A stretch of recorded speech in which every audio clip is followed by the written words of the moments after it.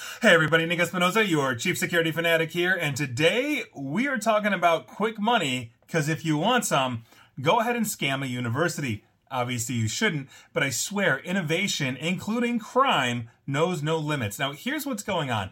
Fake college applications facilitated by software algorithms are successfully basically siphoning financial aid out of universities, and this is according to the San Francisco Chronicle. Now this is coming out of California, but honestly this could hit anywhere. Now check this out. About 20% of California's community college applications are scam. That's more than 460,000 of the 2.3 million requests to the state's online application system since last July alone, and that's according to the state chancellor's office, which oversees 116 campuses. Now, Pell Grants, which is the federal college subsidies for needy students, have long tempted fraudsters. But the money became easier to steal when the U.S. Department of Education stopped verifying family income during the pandemic. Basically, a waiver expected to remain in place until the next award cycle. So in the meantime, it's open season. Now, although the state's software has caught more than half of those fraudulent applications, that leaves about 200,000 plus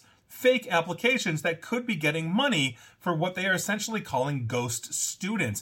Now, neither state nor federal officials have stated on the record of the San Francisco Chronicle how much these criminals have stolen. Even so, according to Ryan Trahary, spokesperson for the Inspector General at the U.S. Department of Education, quote, "Fraud rings continue to be a significant part of our investigative activity," end quote. And that's exactly it. Where there's money, there's going to be crime. And that's essentially the name of the game here. And so it's kind of unbelievable. We've seen scams on YouTube where fake ads have been run by well-organized criminal enterprises. You know, we've seen them on basically all forms of social media, basically taking out fake loans. Identity theft is a huge problem, but these ghost students, hundreds of thousands of them in the state of California alone, let alone every other college combined in the United States, probably has this kind of problem. And with the online application process, using algorithms obviously is a very easy thing. You set up the bots, they start ripping through, let's say, all those identities you bought on the dark web, and now you've got a whole bunch of people applying to college. You could be applying to a college right now,